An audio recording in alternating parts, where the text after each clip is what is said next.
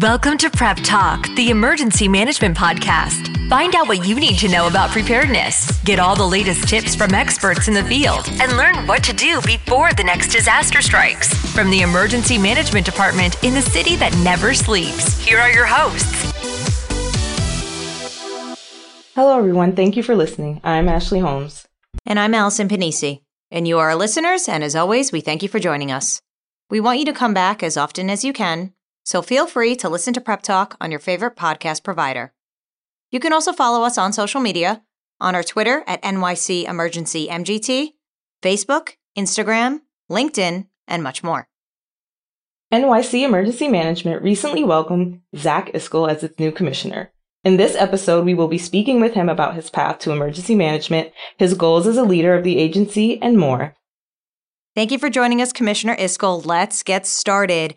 So what sparked your interest in the field, and how did you get started in the field of public service? Yeah, so first off, thank you guys for having me here. Thank you for what you do with this podcast. Before it was announced that I was coming aboard, and even just through the interview process, you know, my wife and I had a couple long drives with the family and the kids on holidays, you know, sort of over Christmas break, holiday break. And my whole family, we were tuned in to the podcast, listening to it. It was fantastic. And what a great entree to all the great work and some of the great people here at New York City Emergency Management. So thank you for having me here. You know, so to answer your question, what sparked my interest in the field and how to get started in public service? You know, for public service, I think it's something that's been core to my family for generations. My mom taught in the city. My aunt just retired after 40-something, maybe even more than 40 years at DOE. My cousin's a DOE teacher. My grandfather worked for the Department of Sanitation, and I had a pretty strong military background in my family. My dad came from a Gold Star family. His uncle was killed in World War II. His dad, who was working at the Department of Sanitation at the age of 41, volunteered to go off to Europe during World War II. And so these are sort of the stories that I grew up with.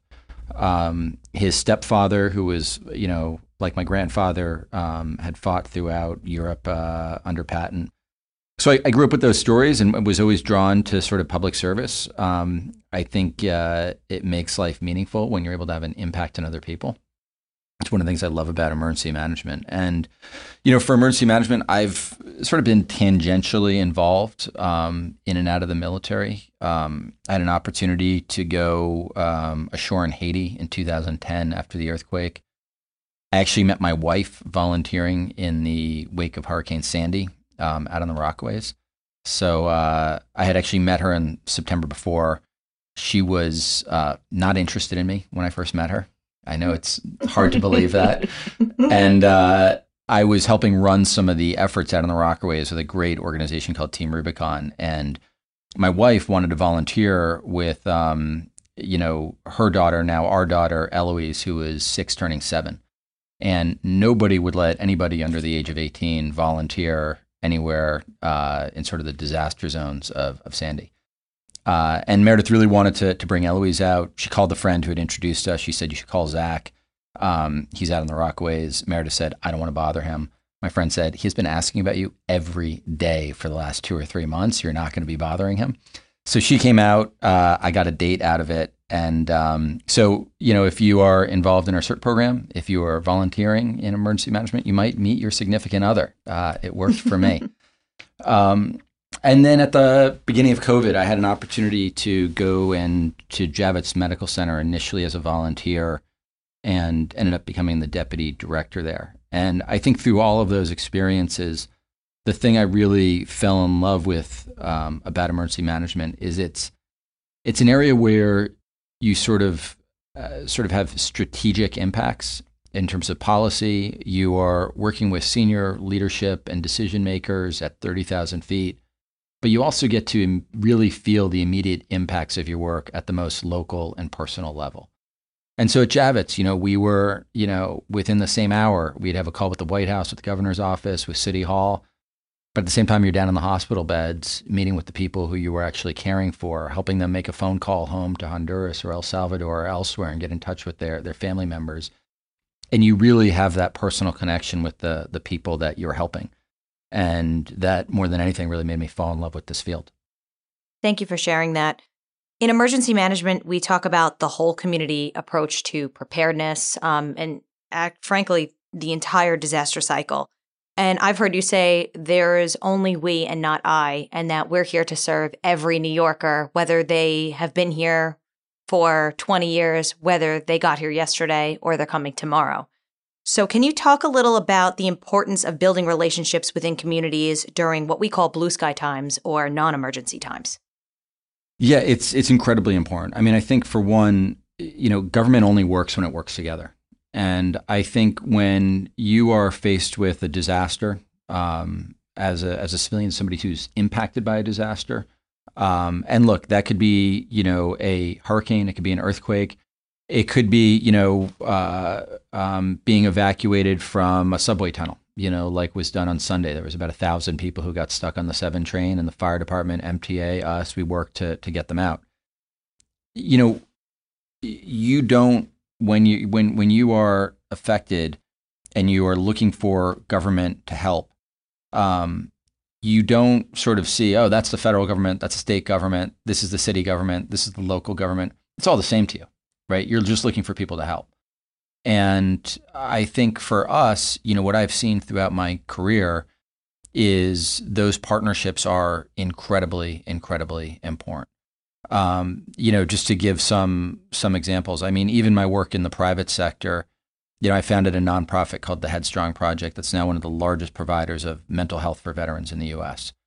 And President Obama, I think it was probably around 2010, maybe 2011, made a commitment to end veteran homelessness. And in doing so, he sort of established that, okay, the Department of Veterans Affairs was going to be the lead agency, but the Department of Labor is going to help with jobs, Department of Education is going to help with education, HUD is going to help with housing, and really created a whole of government approach to this. But also he engaged the private sector to work with organizations like Headstrong to provide mental health and other services. And you saw a massive reduction in veteran homelessness from, I think it was like 300,000 homeless veterans in the U.S. down to less than 30,000. And it was really about that whole of government approach and engaging with the private sector.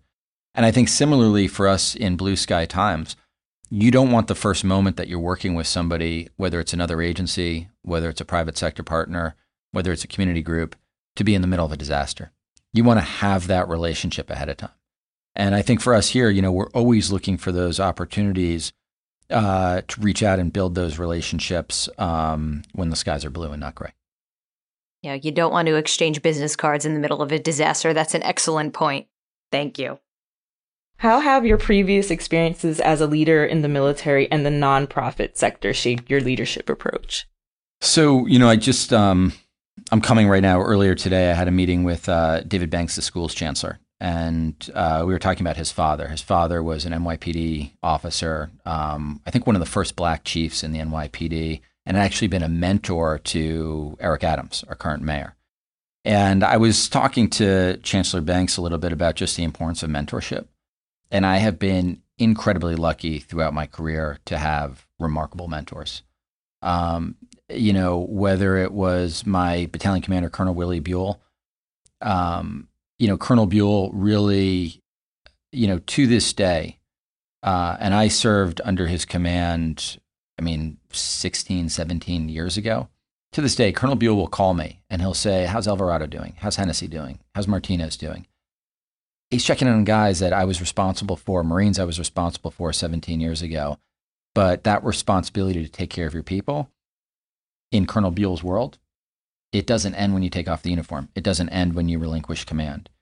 And I think more than anything, what I've learned from a lot of my mentors is that, you take care of your people. And that is the number one job of a leader, is that, you take care of them and they take care of the mission. I had another mentor in the Marine Corps, a guy named Captain John Maloney, who was killed in Iraq in 2005. And left behind a wife and 2 really remarkable young kids who are now in college, and they're thriving. And it's a real credit to his wife and the work she has done since losing John. But John was somebody who encouraged all of us lieutenants. He actually he was one of my instructors at the Marine Corps Infantry Officer course, and it's a moment I will never forget in my career. We'd gone through this really, really difficult exercise, hadn't eaten or slept in days, and he thought this was a moment for a teachable moment. So he called all of us in. He had a school circle around him. We're waiting for the trucks to bring us back to the barracks. And he said, I just have a simple question for you. What's more important, your mission, your Marines? And this was the summer of 2002. All of us knew we were about to be leading Marines in combat. All of us knew that we'd be faced with that decision as to whether we were going to risk our Marines' lives for a mission. And we debated. And some of us thought that the mission was always paramount. Some of us thought sometimes you're given a mission that's not that important. And one of us then asked him, and he said, I think you take care of your Marines and they take care of the mission. And I think that more than anything is fundamental to my leadership approach. Really, you want to make sure the people that you're working with have the resources they need, that you're clear in what the mission is that you need them to accomplish, but that you have to make sure that you are supporting them so that they can do the best work of their careers. And that's my hope here at NYSEM. I hope that the people that are here right now can look back at their time at New York City Emergency Management and said, yep, that was a time in my career where I did the best work of my career, the most meaningful work of my career. Thank you, Commissioner, for that. That's very important that you mentioned mentorship, because that's very important in all facets of life, whether you're personal or professional life. Mentorship's very important. Thank you for that. What are you looking forward to the most here at NYC Emergency Management? So working with the great people here, it really is. The people that I've met at New York City Emergency Management are simply remarkable. These are people who are on 24/7. They are driven by a commitment to public service and serving others. They put other people first. And I'm really looking forward to building those relationships, to investing in the culture here, to having conversations about leadership and management and about the work that we do here. And that more than anything is what I'm most looking forward to. What do you want our listeners to know about you? God, I don't have such a good answer to this one. What do I want listeners to know about me? More than anything else, I'm a husband and a father. I care deeply about New York and New Yorkers. I think, look, I know, Ashley, you're from Boston and we'll forgive you for that, but few places matter more in the arc of human history than New York City. What happens here just doesn't happen anywhere else. The numbers of languages spoken, the sort of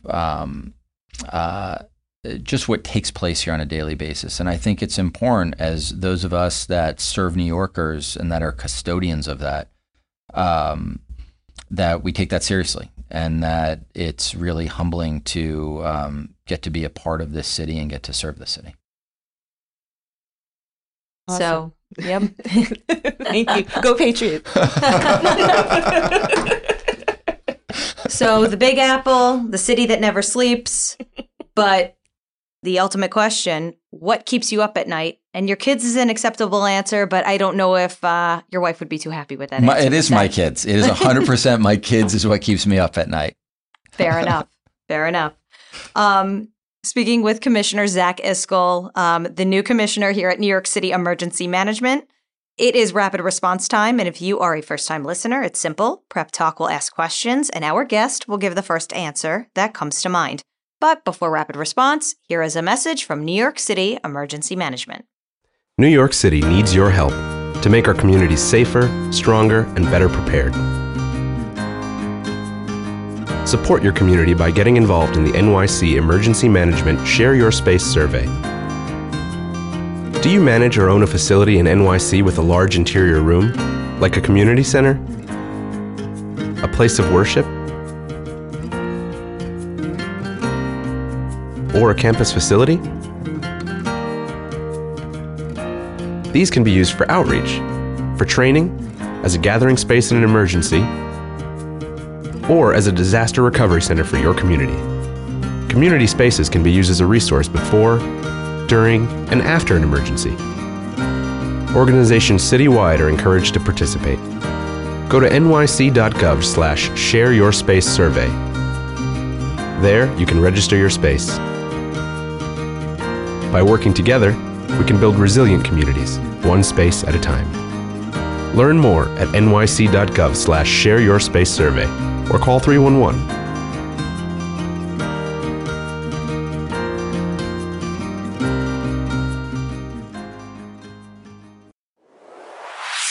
It's time for Prep Talk Rapid Response.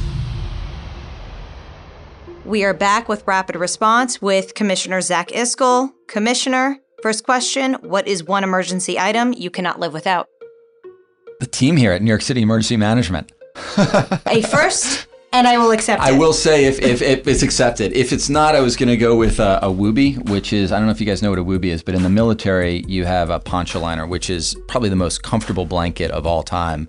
And for veterans, for service members, it's like a security blanket. It's like a little kid's blanket, but it is comfortable, it's warm.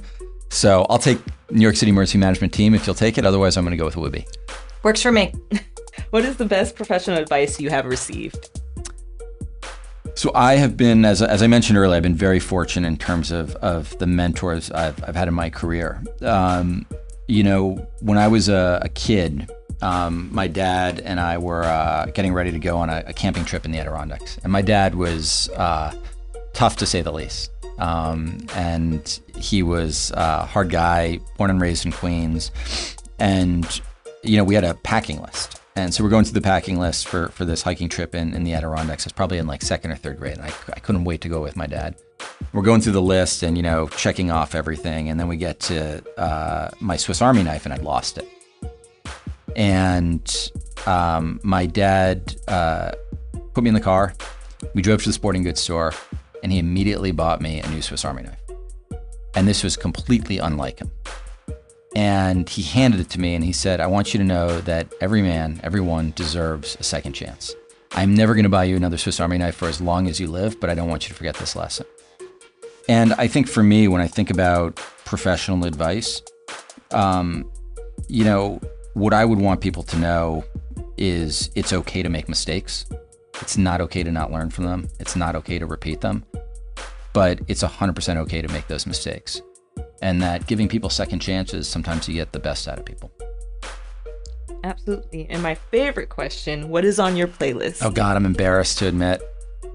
So I'm listening to some great books on tape, but in terms of music, I work out to the Les Mis soundtrack. My kids listen to Hamilton on repeat, so that's really? Perfectly fine. I was like, okay. Ashley's judging now. Ashley is definitely judging. What's on your playlist, Ashley? I have a bunch of random songs. You should give the Les Mis original London cast soundtrack a try. It's pretty remarkable. Okay. I'll give it a shot. I will. Let me know what you think. Okay, we'll do. Mm-hmm. We'll figure out the hype song before the next activation. Last but not least, sum up the work you do in one word. Incredibly meaningful. I will take it.